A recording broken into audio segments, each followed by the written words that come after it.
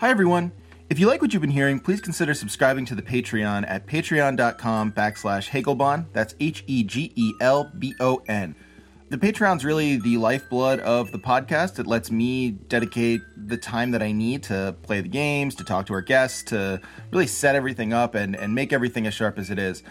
Without it, No Cartridge really wouldn't exist the way it does today. If you don't like monthly pledges, I totally get it. There's also paypal.me/Hegelbon, and we can try and figure something out there. Or you can email me at nocartridgeaudio@gmail.com. I'd love to hear from you, and I will try and answer your emails as quickly as I can. Thanks so much for your support, and enjoy the show.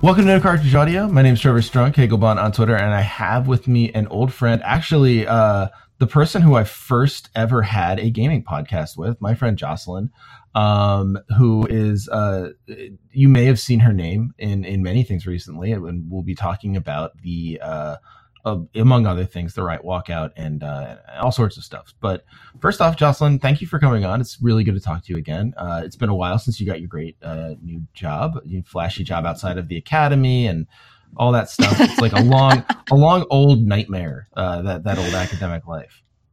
Yeah, make sure you play a clip from the last time I was on this podcast, and I was like, yeah, life at Riot, it's interesting, but it's good. I have fun. Make sure you just edit that in.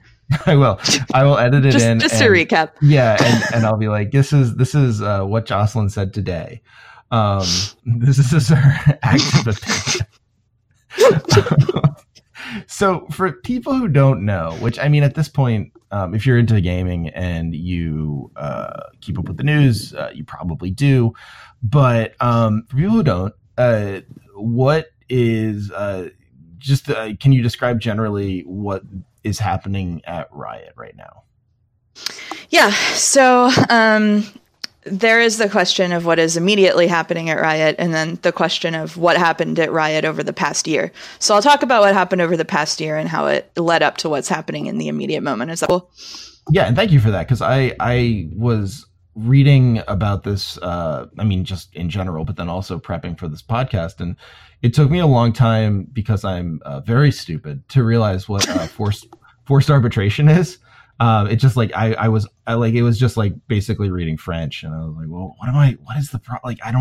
I know this is a problem, and I know who I support, but I'm not sure what to make of all of this. So I think probably there are a lot of people who have read, say, the Waypoint article, or I guess the Vice article now, and taken, okay, this is about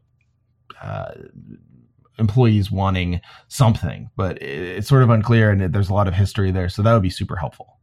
Yeah, the good news is I am now an expert at explaining forced arbitration, because let me tell you, 3 weeks ago, I could not have explained it. So,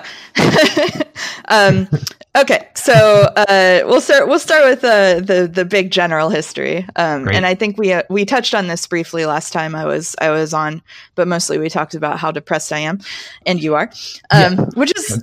That was an all-time banger of an episode. I got so many good comments on that episode, so never apologize for having an episode about how depressed you are. Everyone's like, that's how I feel when I play video games. I gotta tell you, it's like an infinite resource that we can draw on for the rest of your podcast. So if you ever have a spot and you're like, you know what works well? People talking about how sad they are. You can just call your old friend Jocelyn. Okay. Can we just do a depression cast real quick, Jocelyn? Yeah.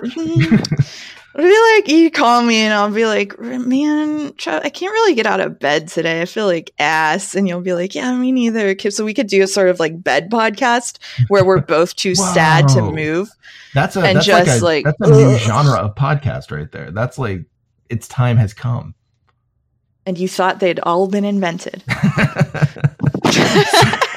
So before you, we're on a ticking clock because you have been put through the ringer in these past couple of days, and we still don't know why. We're pretending no one knows why, but go ahead. So start at the beginning. Yes, sorry. Okay, so in the beginning of August, I owe you an apology, but thanks for apologizing. August 2018, the beginning.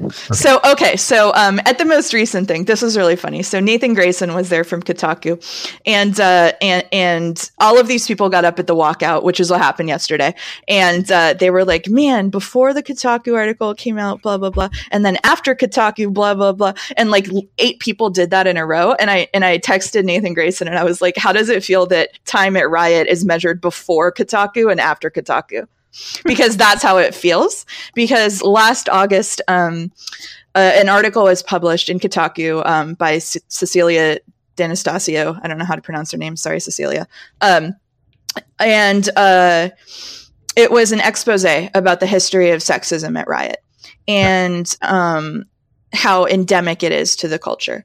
And a lot of it was unsurprising to some people, but very surprising to many people, because when you live in a culture of like just like broiness, which was one of the biggest problems and is one of the biggest problems, it's easy to not see it if you're one of the bros, right? And it just so happens that, you know, like a lot of people at Riot are one of the bros. So all of the people who weren't the bros suddenly became visible and were like, "Hey, it sucks here." And the bros were like, "Oh, fuck."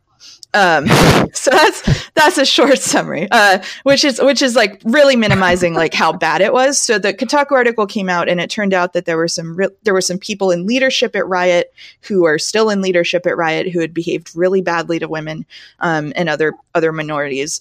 It turned out that you know, like there were uneven promotions, there was pay inequity, there was like all of the things that everyone in the games industry knows happens at most companies, but no one ever openly acknowledges, right? So it was like Riot was like the powder keg. So then what happened was, after the initial article was published, a whole bunch of former and current Riot employees went out and posted, "Hey, this happened to me too." And all of these, like, you can look it up. A really tough one to read is one by Barry Hawkins, who was a dev manager early on at Riot, and he saw some really gnarly stuff from some people really high up. Oh, wow. And so there was this, so the first phase was like this moment of almost like a confessional, where this article came out, and then all of these people were like, "Here is my experience too." And then there was like a thing where some people were like, "I feel so bad. I don't know what to do with this information. I'm so sorry to the women and minorities I might have offended." And it was like a really emotional time. Sure. So Riot had to deal with this, right? So they did a couple of things. They hired Frances Frye, who helped Uber get their shit together after the sexism came out there. They also that was met with skepticism, right? Like I remember that was like a lot of like the concern there, if I'm remembering correctly, and please correct me if I'm wrong. The concern there was something like, well, this is message control, not actually sort of like a serious proactive approach. Yeah, I mean, this is the debate, right? So all of the things they did come under this umbrella. So like they hired Frances Frye, who I think has actually been pretty impactful. Whether you agree in the ways that with the way she did it or not is kind of your deal. They also hired an external law firm called Seyfarth and Shaw, who have like kind of a reputation for being union busters, which got some internal questions going. And those folks took over a bunch of internal investigations that had either not been handled or had been, some people thought had been mishandled. And they went in and they made pretty aggressive recommendations about like what should happen to some of the folks who were investigated. So they kind of picked up the slack where the internal investigation process had failed or gone awry.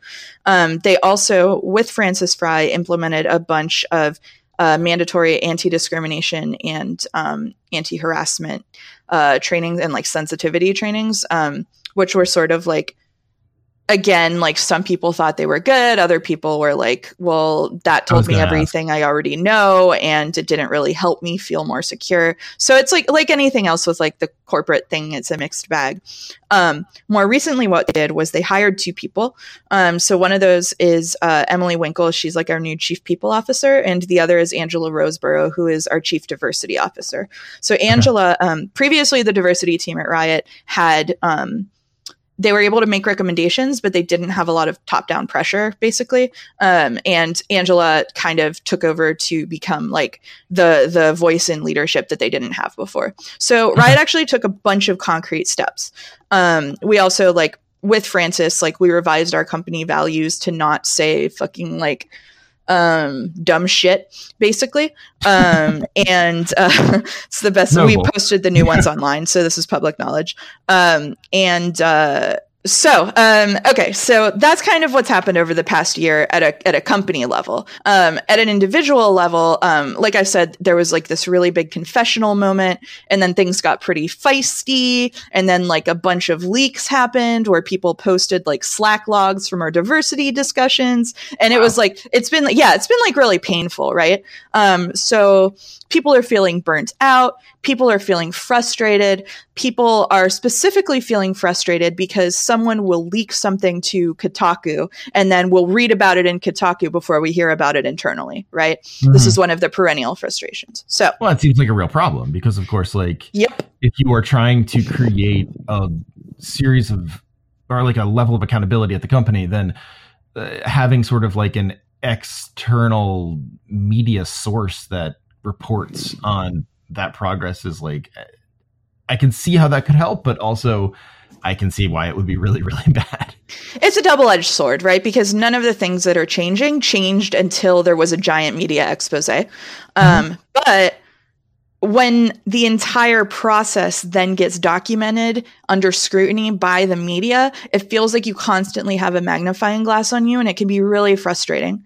Of course. I mean, Riot is held to, and I mean, I'm not just saying this because you're here. Riot is held to like an extremely profoundly unfair standard in the games industry, just because like it, not to say that Riot did good, like Riot did bad, like Riot had problems, but like, to say like, oh, it's Riot, like, of course, this is just what it is. It's super toxic, and as if there are no other toxic game studios is. Yeah. And meanwhile, Activision Blizzard is firing 10% of their workforce or whatever the fuck. Right. Exactly. Yeah.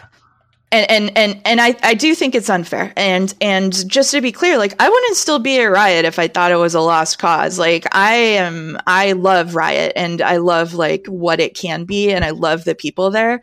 And like, I wouldn't have done the shit that I've done this week if that weren't true. I hope is obvious. I mean, you don't love League though. I love League of Legends. I truly am joking because Jocelyn is very, very like clearly in love with League and will talk to me about it. Like it's one of those things that it's like one of those things where when someone is really like, when someone has, and it's a MOBA, so MOBAs are built to make love-hate relationships when you're doing well and when you're not doing well.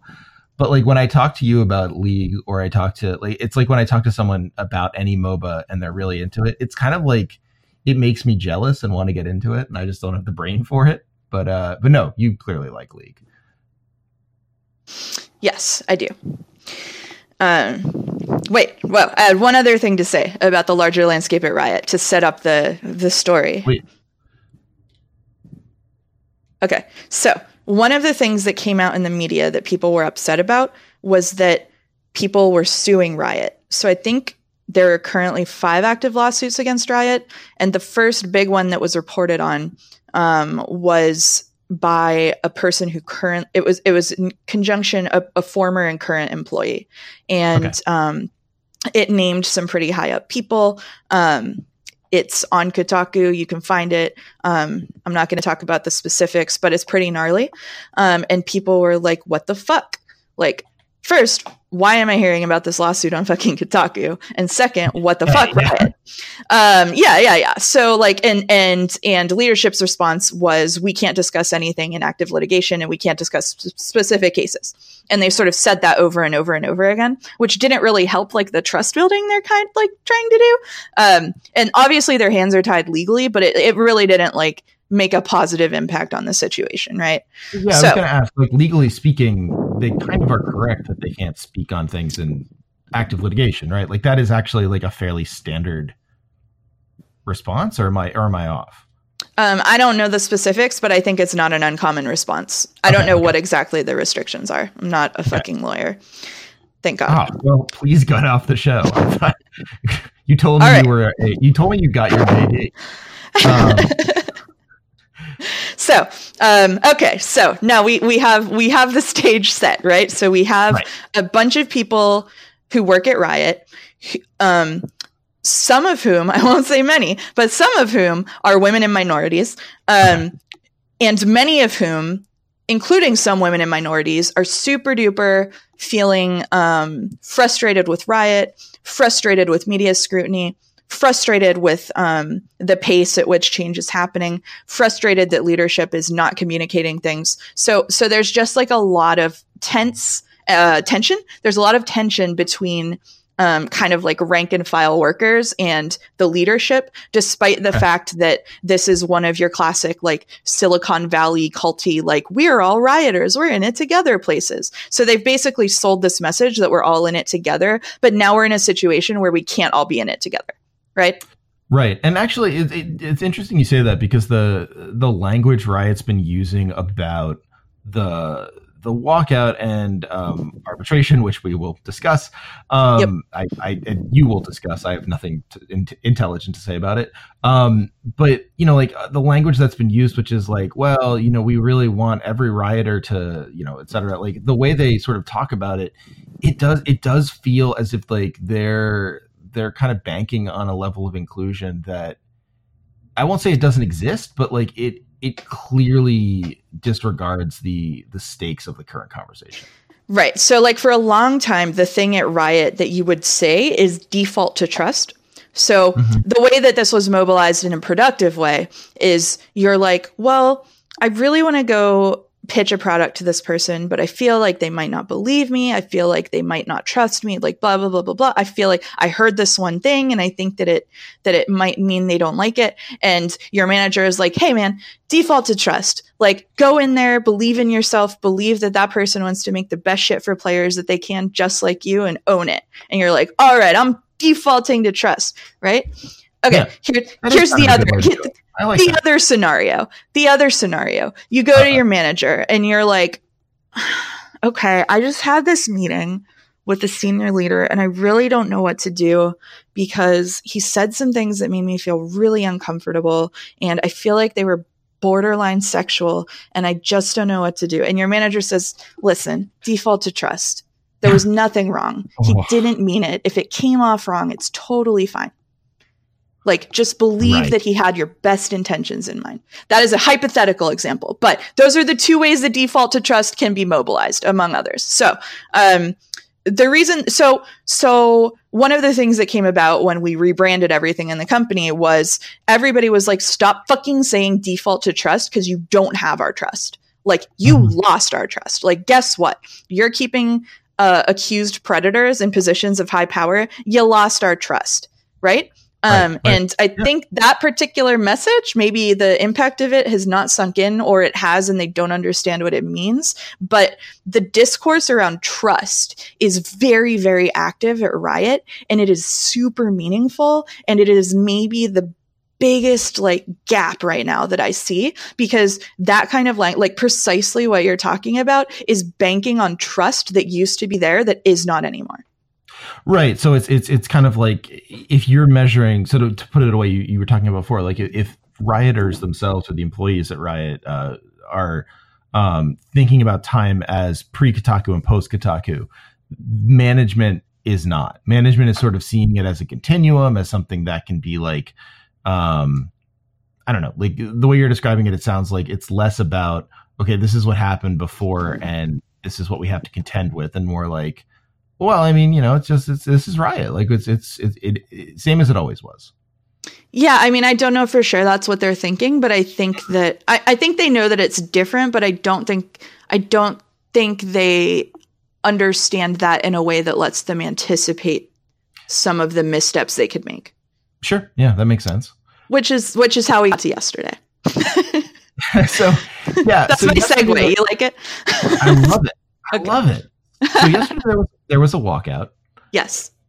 And it was widely covered in the press. I feel like not that I would say like video game labor actions are generally well covered in gaming press these days. Like especially press again post that Kotaku article, where people are kind of interested in thinking about labor and thinking about the ways in which whatever. You've said it all much more eloquently than I'm going to, but it was extremely well covered, and I don't necessarily know if the reasons for it were clear to everyone. We've touched on this before, but it is like, it seems to be a very massive and like, I don't know, resonating event. Yeah. So I can do the explain like I'm 5 on forced arbitration thing if you want. Please explain like I'm 5. Any lawyers listening to this podcast, if I'm wrong, please send Trev angry emails and not me. Thank you. Yeah, no, for sure. I'm the 5-year-old here, not Joss. And if there's anything that I know as a parent, it's that you should get angry at the 5-year-old before you get angry at anyone else. Absolutely. Yeah. Absolutely. Cool. All right. So here's what happened. Kotaku, again, published an article announcing, I don't know, I don't understand time anymore, like maybe a week and a half or 2 weeks ago, that that Riot had chosen to enforce the forced arbitration clauses for 2 employees that were suing them. So that means that there was a clause in those 2 employees' contracts, and it is in our standard contract, that says, if you decide to sue Riot, you have to go through a process called arbitration instead of going to court. And this is non-optional. It's just why it's called forced arbitration. Or if you look in media coverage that is a little bit more sympathetic to Riot, they'll call it mandatory arbitration, which is a fun language difference to look at. So yes. So when you say court, do you mean civil court or criminal court or both? So civil court. Criminal court is not like bound by arbitration, right? Like you can't say like, sorry, no, you can't arrest me. I signed a contract. So this is civil court. This is civil court. So here's the deal. And I'm going to try to be, just to be clear, I am very, very anti forced arbitration. But I'm going to try to explain the positives and negatives that let you do the math to get there. So, arbitration versus court, right? So if I sue Riot and there is no forced arbitration clause, I sue Riot by hiring some lawyers. Those lawyers file a motion. They go to court and they're like, "Hey, judge guy, we're going to sue Riot. That means that we need to subpoena these witnesses. That means that we need this evidence from their like internal servers." And they go through a process called discovery. So that means that both sides collect a bunch of evidence and share it with each other for the most part. And then you go through a process usually called mediation. And the mediation is basically a game of chicken where one of you is like, I really think you should give us this much because that's how much a court gave these other guys. And it could be more than that. And then the other side goes, well, you really don't have any good witnesses. And then the other side's like, no, we don't have good witnesses, but we have this email. And so you kind of like put your cards on the table one at a time. Sure.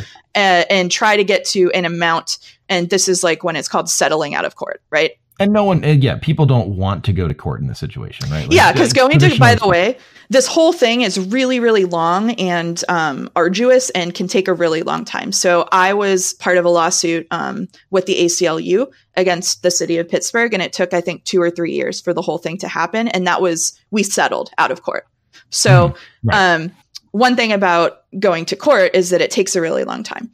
And it can be really expensive because the lawyer fees are insane, and it can get dragged out for a really long time, especially in discovery, and through this mediation process. Anyway, so if you can't come to an agreement in mediation, you go to trial, and you present the evidence, and it's like any trial that you've seen.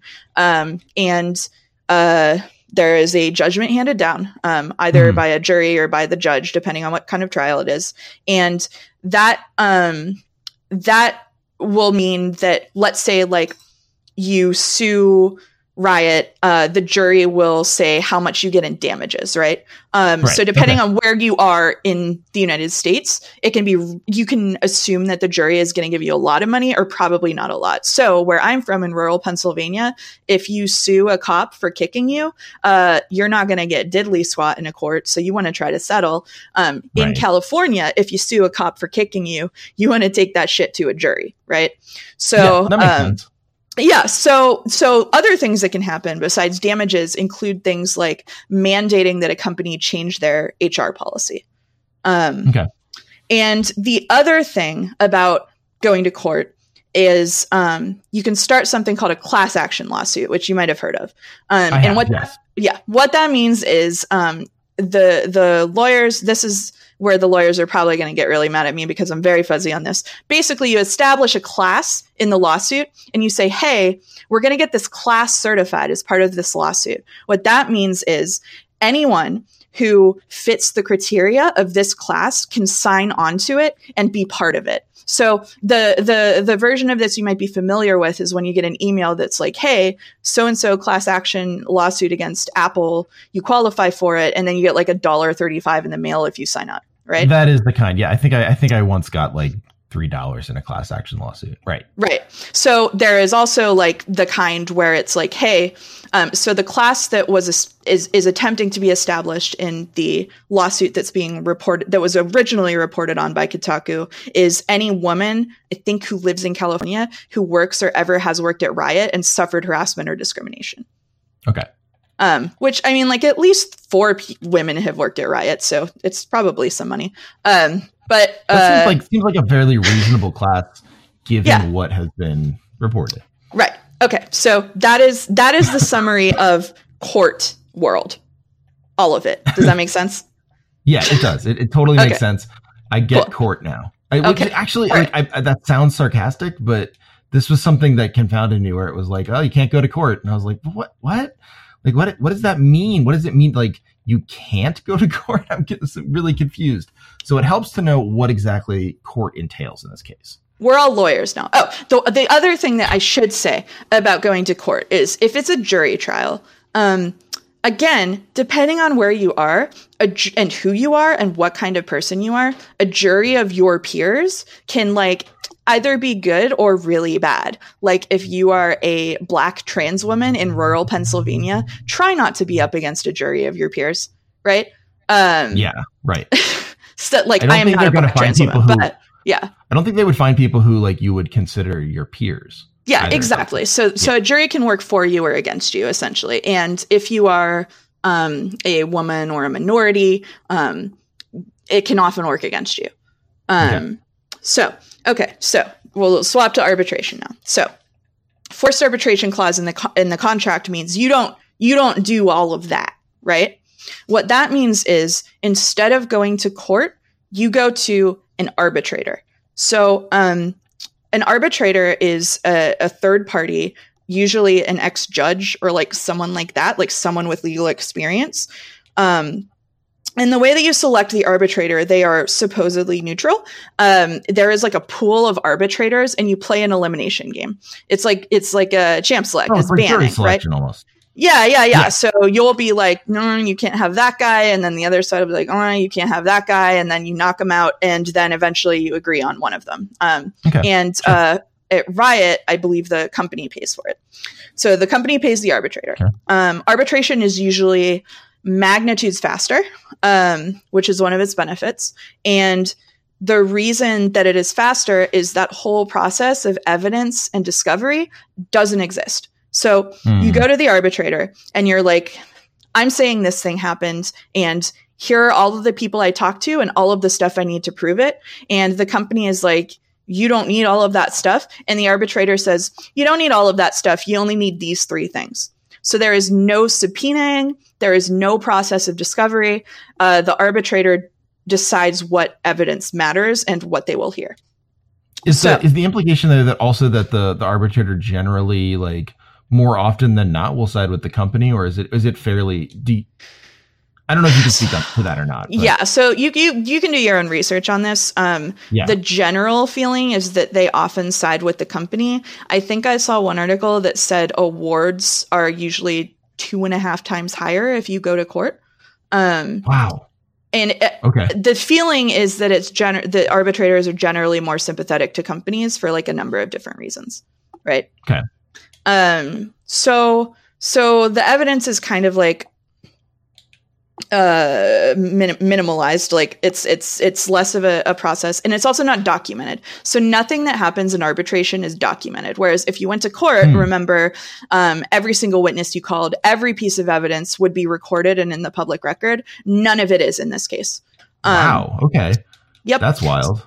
Yep. So then the arbitrator decides who is right and who is dead, and how much money that one of them should get. And it's usually, like I said, much quicker. And then the case is closed. And it is not open to appeals. So going back to court, let's say you got a bad result in court that you didn't want. There's an appeal process, right? So like even in civil court? Yeah, even in civil court. Okay. So maybe you got a shitty judge. Maybe you got like a juror who was having a bad day. Or there was like evidence that was presented incorrectly or whatever the fuck. Like you can go through an appeal process. In arbitration, you can't. For the most part, it's binding. So once it has been decided, it has been decided. All of the information that was collected and distributed inside that arbitration session is private, and no one can look at it. Some companies. Oh, go ahead, please. Some companies also. Yeah, no, we did exactly the bad podcast thing. You actually go ahead. I'm more interested in what you have to say. Okay. Some companies also include a confidentiality clause, which is like, not only was all of that filed away secretly, you can't talk about any of it. Riot does not have that clause. However, in both lawsuits and arbitration, sometimes the final agreement includes a confidentiality clause. Riot just doesn't have a mandatory one. Okay. That's all. So, yeah, no. So like in the place I know arbitration from the most is when I used it in, and this isn't a leading question because I know you've been asked questions about this. But the place I've seen arbitration used has been in union negotiations when I was in the graduate employees organization at UIC, when it just became extraordinarily toxic between management and the union for any number of reasons that are boring to anyone who wasn't there. And we needed an arbitrator. And actually, in that case, the arbitrator basically was just someone who went between the rooms and said, like, okay, they said this, and then we send it back, and then they say, okay, they said this. And, it's just without any of the name calling.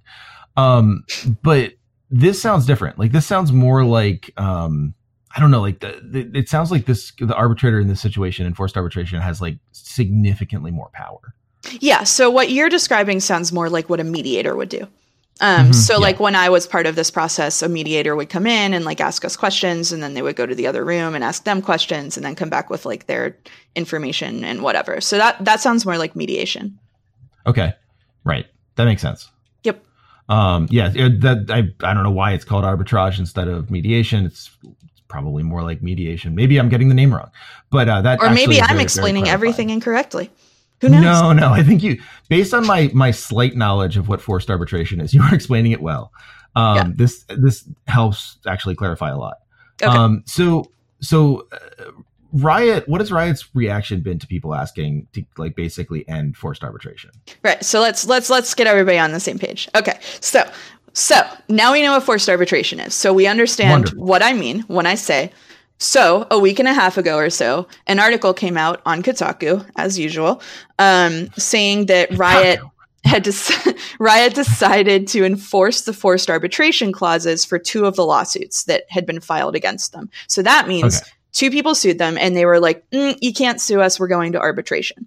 So we found out about this by reading Kotaku, and everyone was like, hey, Riot, what the fuck?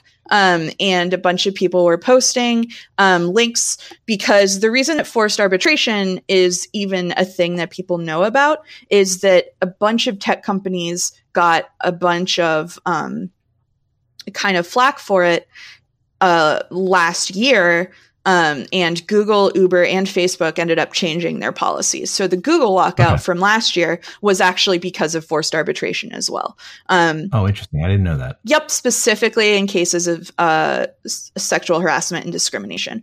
And the reason for that is that if you think about it, using forced arbitration in cases of harassment and discrimination, it impacts women and minorities way more, because that's who's filing harassment and discrimination suits, right? And it's also just it's a moment where you basically have to one-on-one meet with the person who has harassed you. Yeah, which unless I'm fucking sucks. I'm not sure exactly what the room setup is. I don't know if you have to be in the same room as them. I don't know what it looks like. But I think that's possible. Yeah. Okay. Yep. That's clearly awful. Yeah, so it sucks. It sucks real bad. So Google, Facebook, and Uber have all changed this, at least in cases of harassment and discrimination. And the Google walkout was because of this. And so people were like, wait, all of these tech companies stopped using forced arbitration. Why the fuck are we doing this? Especially because we've had all of these commitments to get better at diversity. Like, this seems like a thing we probably shouldn't do. And oh my God, why are we reading it in Kotaku again? That is really bad. Yeah. And I think, so this is where we get into I think the disconnect between that idea of trust and what people are expecting and stuff, because I think that they truly didn't realize that this would make people so mad. Why is that? I mean, and I'm not trying to be difficult here, but why wouldn't they realize that? Maybe you don't have the answer to that, but it's very strange. So there was a question asked about it at one point last year, and a really unsatisfying answer was given. And I don't think I can share what it was on here, but someone brought it up, and they were basically like, we're not, that is not our priority right now. And, so it was on the radar as something that people might be concerned about, but I think that they underestimated kind of the powder keg that has been building up with regards to people feeling so frustrated around the discrimination and harassment stuff, and diversity and inclusion and all of the 2-word phrases. So what happened was people got really upset that they read about this in Kotaku, and it was like a dick move. And there was a document that was distributed that was like, we're gonna walk out against forced arbitration, basically. And yesterday that walkout happened after a fun week-long lead up to it. Wow. Yeah. And how was the walkout? It was, so in case this isn't obvious, I'm one of the walkout organizers. I had you on because you like to pretend. No, we didn't actually. Okay, we didn't say it. Hi, I'm one of the walkout organizers. You'll see Joss's name in the Vice article about it. You can see my name in the Vice article. You can see my name in Kotaku. You can see my name in Salon. You can see it all over the place. Everyone, and we know, as a former academic, you just love seeing your name in print. Oh God, I love it. I'm so Googleable right now. The walkout was, so for me, it was really hard. So I've been handling most of our media and press stuff. So I've spent the last week and a half talking to journalists. Most of whom have been just super, super understanding and kind. But it still takes a toll. And there was just, I didn't know what would happen. Right. There's always, when you organize something like this, you always plan for contingencies. So you always plan for what if X happens? What if Y happens? And I went through the alphabet 5 times on all the shit that could go wrong. Oh yeah, I mean, I'm sure you were super concerned about like, well, what if I lose my job? What if I'm retaliated against, et cetera, et cetera. Oh, I'll get into that in a little bit, but what happened was it went as well as it could have, and so the kind of schedule was we stood up. We identified ourselves as the organizers because we'd been doing this fun like espionage thing where I was like anonymously negotiating with our security guy by email. So a couple of us were like, hey, like we're organizers. And after that, we had some people who agreed to speak. And then after that, we had an open mic session. And then we were like, well, we'll just have people break up into small groups and talk about their working conditions or whatever, blah, blah, blah. So what happened was we got up, we did the organizer thing. Speakers did really, really well. And then the open mic session lasted like an hour and 15 minutes of the 2 hours because, the floodgates opened. And it was one of the most powerful things that I have ever been witness to, because there was this energy there that was so intense, and people were just listening. Like people were listening really hard to everyone who got up. And I cried for probably half of the walkout until I didn't have anything left to cry. And people got up who had suffered harassment at Riot.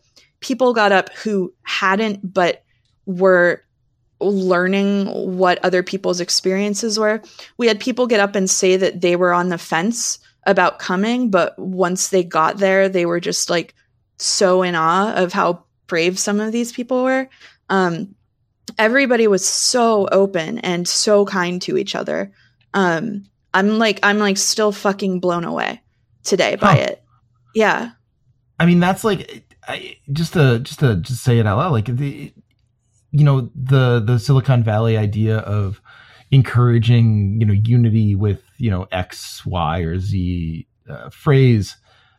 It's just amazing to see it actually like come out like that in an organic way, where like it must have felt very much like you had an identity as people who worked at the same office in a way that you probably hadn't felt before. Yeah, I mean, so do you want me to read part of what I got up and said? Yeah, do it. Yeah. I'd love to. I'll just read these two paragraphs because I think it speaks to that. So I said, Riot is something bigger than just a company. It's us. We're all really lucky to be here, not because we have an arcade and snacks every day, but because we get to be around each other. Assembled here is one of the biggest groups I've ever seen of brilliant, passionate, driven people.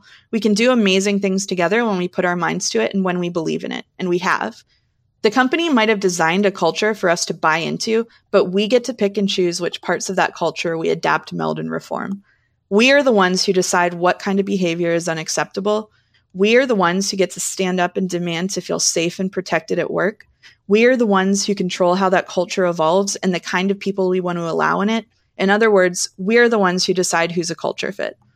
Asking to feel safe does not make you entitled. Asking to feel safe should not make you worried you might be punished for it. And asking to feel safe is something we all have the right to do. And I feel like we fucking felt that. It's so fucking weird to be at a place that is like intensely late capitalism, please buy into my cult bullshit, like player value, rah thing. And realize you do buy into that, but it's not about the fact that like the company has built that for you. It's about the fact that you and all of these people have built these really deep connections. And when it came down to it, people were willing to get up in front of everybody and be super vulnerable and super open. We had one person stand up and tell us she was quitting in 2 weeks because the internal investigation system had failed her. Afterward, everyone was just hugging each other. It was so fucking intense. Yeah. And I really felt it. Like, and it's so, like as like as like wherever the fuck I am on the political spectrum, like I'm so conflicted by it because like I don't think it's good, right, to buy into company culture. I don't think it's good to drink the Kool-Aid, but if that process leads us to the point where we care so deeply about each other, then fuck yeah. Like, right. Yeah. I don't know. So, I mean, but is that like, I mean, this, maybe there's not a good answer to this question, but like, is it really the Kool-Aid, or is it that like, it feels like you just basically like unlocked this sense of, I don't know, you unlocked this sense of like being, is this sense of like, camaraderie that is much deeper than a like a company jargon. And that's actually okay. Like that seems politically cool to me. I mean, I think it is. I think that I think like the weird fucking thing is that Riot facilitated it, right? In all of the ways that it is flawed. The thing that it did right, the thing that the company did successfully is make this space where people can build that camaraderie, right? Like the system worked. It worked in ways that are maybe surprising to the company. Maybe the company's not thrilled with how the system worked. Or maybe that's too much. I don't know. That's wild. Like one of the things that we have emphasized in all of our messaging is that, like, listen, like this movement isn't anti-Riot, because if we were anti-Riot, we would be anti whatever the fuck happened at that walkout, right? Like, of course. For better, for worse, that was fucking Riot right there. That was Riot in its rawest form. And I just don't know what to make of it. Like, I'm just like puzzled and befuddled today. Wow. Yeah. So, I mean, do you have any sort of, I won't ask you any, like, because that was so, sorry. I don't know. No, you're fine. How dare you? This podcast is canceled. God damn it. No. Not again. No, I don't want to put words in your mouth, and I don't want to actually like step over that, because that's such a cool story, and like something that I agree with you in saying that like it's so different from what anyone I think expects to hear out of like, you know, late capitalism and all the places we're used to being. Like I was at a street fight show. They had me come by, and we were up on stage talking about our bad jobs. And like, that's something that I realized, like in that audience, I was like, oh, everyone has bad job stories. This is such a relatable thing. But the idea of like a place where it's like, oh yeah, I felt like I really cared about my coworkers is, I don't know, it's really powerful. And not in like, it's corny because I care about my coworkers, but it is also like, I just care about these people. Yeah, I mean, I think, you know, if we're talking about like a classic factory with shitty working conditions where you get where you get crunched into the sun, which I think is the case at some game companies or many game companies. I think what brings everyone together ultimately, if they take this kind of action, is anger, predominantly anger and frustration and resentment. I think at Riot, there is righteous anger, there is justifiable anger, but that is not what pulled everyone together at that walkout. It pulled some of us together, but the overwhelming thing that pulled us together was Riot gave us the space to love each other, right? And I sound fucking corny, and I do not give one single solitary fuck. Like, that was the most loving place I've ever been in. Everybody just, I don't even know. Like, it's going to take me so long to understand what the fuck just happened.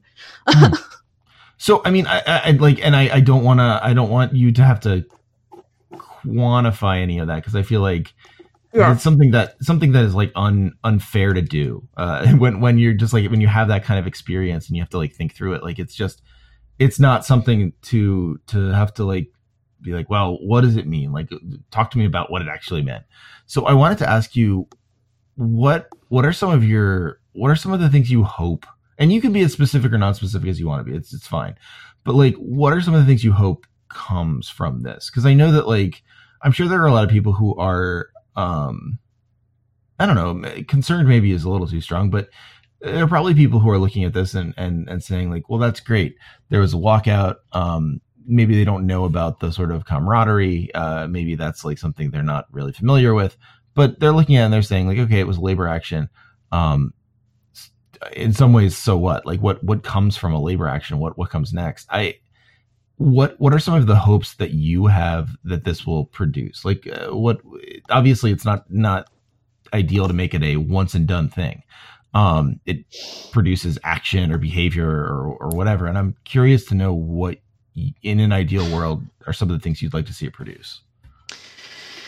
I mean, listen, like, one of the things that you have to learn when you get into any kind of organizing of any kind is that it's all about fucking feelings, whether that's vulnerability or love or frustration, or anger or sadness, like whatever. You have to figure out how people are feeling and how to direct that feeling into doing something that can make concrete change. And the fact that we had such an And when you're reading the news, and I think that people who haven't had any experience, like, don't really realize how important that is. Like, one of the hardest things you have to do organizing is reach out to people you know and be like, hey, how are you feeling? Like, tell me what's going on with you, and then figure out how to take what they're feeling and use it to power something that makes things better for them and everyone else. And so in that way, this action has been a wild success, right? Yeah. Because we got everybody feeling very, not everybody, but everybody who came, we got a lot of people feeling very deeply and feeling like they could do that and be around people and be listened to and not be judged. And that is, I can't emphasize enough how hugely powerful that is for any kind of labor action, or any kind of organizing in general. But if you don't buy into the touchy-feely stuff, and you want the cold, hard Marxism, Leninism, I'm happy to have both. Yeah. What we just did is, teach a bunch of people who had been largely isolated that it is okay to talk to each other and be in a big group and use that big group to send one single message. And that is an extremely powerful lesson to teach in pretty much any situation, because the biggest tool that anyone can use against you is to make you feel alone. Sorry, that's touchy-feely again. But if you feel like you're screaming into a void and no one is listening and no one else is screaming with you, that feels like ass. Yeah, absolutely. Well, it's one of the ways that alienation helps us stay, to sort of take on a touchy-feely term, oppressed. Like there's being alienated from our labor is one thing, but then also like alienation under late capital is very emotional. Yeah. And more concretely, I would like them to fucking end forced arbitration. That's what I thought. Okay. In terms of things I would like to happen as a result of this walkout, I would like them to fucking end the practice of forced arbitration. Okay, well, I mean, like, I wish you would have centralized that a bit more. This is the first time you've mentioned forced arbitration. Yeah. No, yeah, that's I can see that. That makes a lot of sense. Yeah, I have our statement memorized. I can say, we're asking Riot Games to end the practice of forced arbitration for past, current, and future employees, including contractors, and including ending its use in active litigation. Okay. I mean, who's going to say no to that? Right. Well, can I ask you, I know you are like exhausted, and I don't want to, I feel like this I'm energized now. You fucking got me going. No one's let me talk about the touchy-feely shit yet. You got you got the mother load here. No, fuck, you can't quote that in a fucking Kotaku article. I mean, I guess you could. Yeah, whatever. No, this is why no one wants, this is why. You can't get my cult leader voice on the Kotaku article. I love it. I think that's what everyone should be asking about. Well, let me ask you one more thing, because I don't want to dilute any of that. It's so cool to me. I'm not just saying that because you're on. I'm just like, it's really, really cool to hear that perspective. Like it's energizing for me too. And I'm not even a rioter. But the one thing you said that I really relate to, again, because of my own, and I know this isn't a unionizing effort, but like my own efforts in unionizing, and particularly sort of like solidarity with the people who were organizing the United Faculty at UIC. One of the things they did that was incredibly difficult was they included non-tenure track, effectively the contractors of the academic world, in their demands. Like it was a thing where they said like, it's not just the faculty, it's everyone. And I admire you including contractors. How difficult has it been to sort of like get that perspective seen by the company? I mean, has the company been responsive to including contractors? Has that been a difficult thing to get them invested in? I mean, as far as I know, they have never said diddly squat about contractors in response, unless it was somewhere I did not see. So okay. I don't know if they have even acknowledged that. But we were very fucking deliberate about including it, and here's why. The biggest barrier that I can see, except for endemic libertarianism in the games industry, the biggest barrier that I can see in the games industry to any kind of organizing efforts, including unionization, is the fact that so much of it depends on contract labor. And any effort that does not figure out how to accommodate for that, or at least attempt to accommodate that, is going to be ultimately unsuccessful. And it is not a problem I know how to solve. But we wanted to be crystal clear in our demands that we recognize that those folks deserve to have the same rights as anyone else when it comes to choosing the method by which you confront your abuser, right?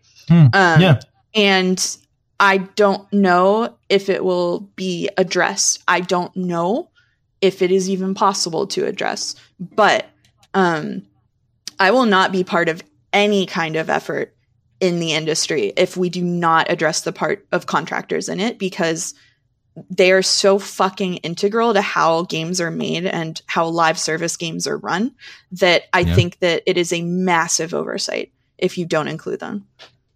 That's wonderful. I think to me, hearing something like that, and this is not meant to second guess the emotion, but like hearing something like that, hearing a response that says like, listen, like we care about these people and we care about what they do, and we include them because we include them and like we value them. Like hearing that makes me, it validates the emotion in a way that makes me like very excited to see what happens at Riot. Like it feels, I believe in that camaraderie even more, like hearing you talk about it that way. And it's really, really cool to see. Yeah. That's my personal soapbox, by the way. So like, I'm the one who fucking wrote that in, I think. Well, I mean, come on. Not that anyone disagreed. I know where you came from. I know. Yeah. I think wherever you see it on the ground, like if you're put into the role of I don't know, like if you're put into the role of contractor and it's like you feel like your perspective or your contributions are not valued or are valued as less than, if you're ever forced to be in that position, it's eye-opening. And I can't imagine anyone in that position would ever not want to include.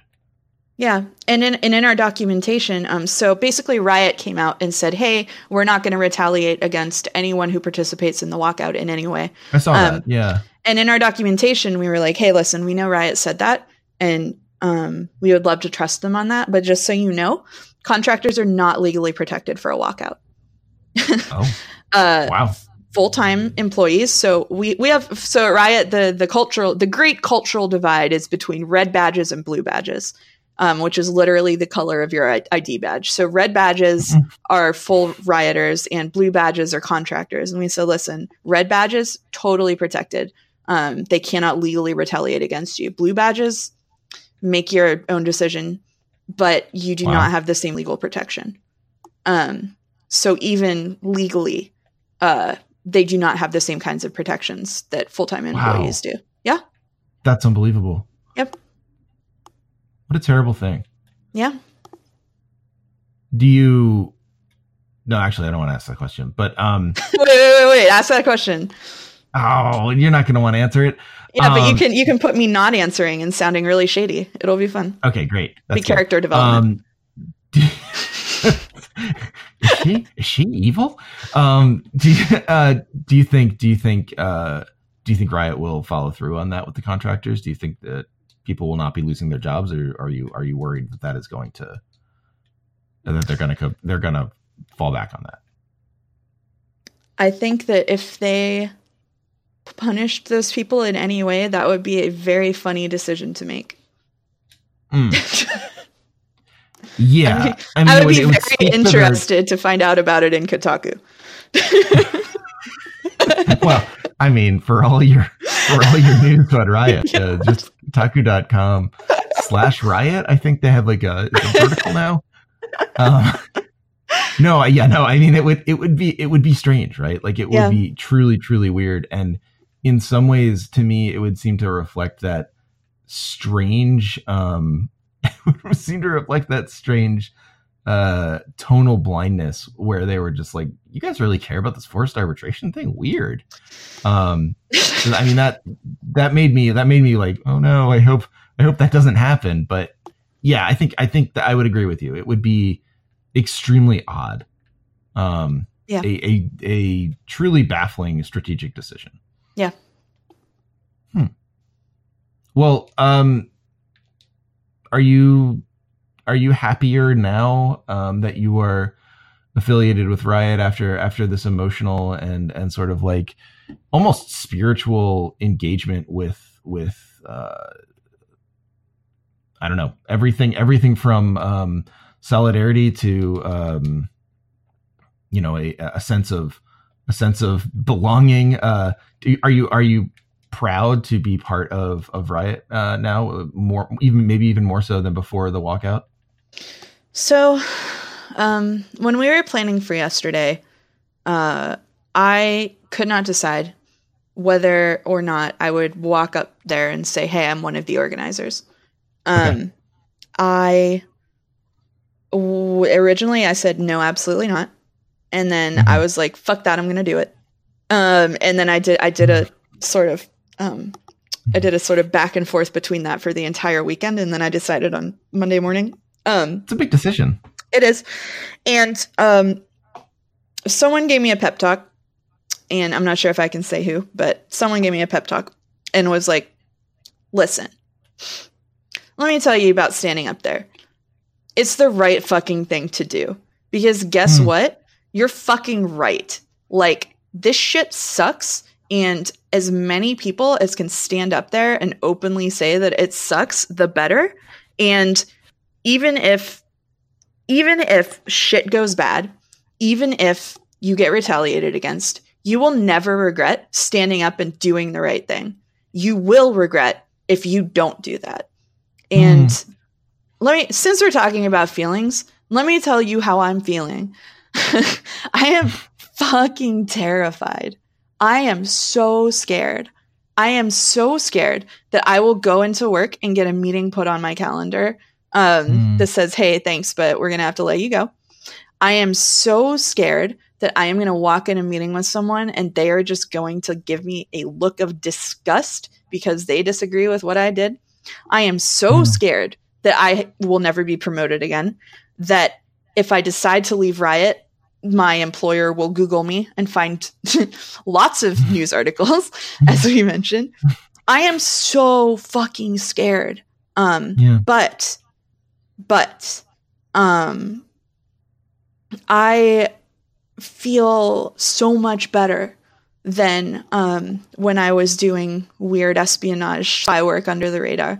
I feel so much fucking better after looking into that crowd and seeing all of the faces that I thought would be there, but just like them showing up made me feel so fucking supported, and seeing people who I didn't expect to see there just crying, listening to these stories. And I don't know, man. Like I I don't know how I feel about Riot, the company, but I love Riot, the people. I do. And I meant what I wrote and said to them. And I just, this whole thing has made me feel so much closer to so many people. And in the course of working to make people feel less isolated, I accidentally made myself feel much less isolated, which is good because I feel very isolated at all times. And but a little less so now. Yeah, I don't know how I feel about being at Riot, but I feel really fucking good about the people around me. And I haven't felt that way in a while. So that's really great. But I am fucking terrified. So if anyone wants to have a job lined up for me in case my ass gets canned who's listening to this, please let me know. Oh boy, I think you may have the wrong audience, but I'm really rooting for you to find the one person in the No Cartridge audience who has jobs lined up. That would be cool, and let me know who they are. Absolutely. Well, Jocelyn, this was really just an amazing talk. I am very, very, I don't know, like I could say that I'm impressed with you, and it feels extremely condescending. That's not how I mean it. I think it's incredibly cool what you're doing. I think you're being incredibly brave, and the way that you describe it is, evocative and helpful and inspiring. So, thank you for coming on my show and doing that. I appreciate it, and I think everyone else will too. Absolute solidarity in what you're doing, and I hope they're listening. They ought to be at this point. Yeah, and the last thing is that this is I hope really obvious, but one of the things that blew me away personally was going on the fucking hashtag Riot walkout. But I saw messages of support from people from ArenaNet, from Blizzard, from Respawn, from the folks who make the Dragon Prince, from the fucking Mountain Goats. Wow. I saw messages of support from so many people. And if this fucking flops, if forced arbitration doesn't change at Riot, if nothing happens, I hope that this can help people in games who aren't just at Riot have these conversations and feel less isolated. Because at your company, you have a community. It might be invisible to you, but it exists. And in the gaming industry at large, you have a community. It might be invisible to you, but it does exist. And I think we just all need to work together to feel like we can control the narrative, like we can decide our futures, and we can make this industry into what we all want it to be. And I just want people to remember that they aren't alone. And if you want me to give our organizer email address at the end of the podcast, I will. I would love. And people can reach out to me. Yeah, people can reach out to us. That's lovely. Yeah, no, and I think that's right, and I think, one of the things that you've made me think about is the importance of sort of good old fashioned community in this completely isolating and terrifying time we live in. Yeah, I love to be ironically detached on Twitter and talk about how I want to die. We all know how you felt too there. Yep, we all do. But this last lifetime has taught me the value of sincerity again. I know that David Foster Wallace isn't in style, but you can sincerely care about each other and ask people how they're doing and listen to them for 5 minutes and make an enormous impact in their life. And you can allow people to do that to you too. And feelings can be badass. Caring about people can be fucking dope. So maybe take 5 minutes and say to someone hey, tell me how you've been doing lately. Not hey, how are you? And then keep walking. Actually ask someone how they are and like, Yeah. you know, like don't wrap it in LOL, I want to die, right? Like just actually let yourself connect with someone and drop the fucking armor for a minute, because it's scary, but it is the only way that we can make shit like this happen. So that's my pitch against irony. I'm also probably the wrong audience, by the way. No. Actually, you would be surprised at how sincere my audience is. I think I have one of the most one of those care audiences around, and nice. I'm happy about that. More and more, I am thrilled to have an extremely sincere and earnest audience. It makes me very happy. I think that this is the least online I have ever sounded while talking to you, by the way. I know it is. No, I mean, I think you've sounded less, at least in public, because we've had DMs where you've sounded less online, I think. Yeah, true.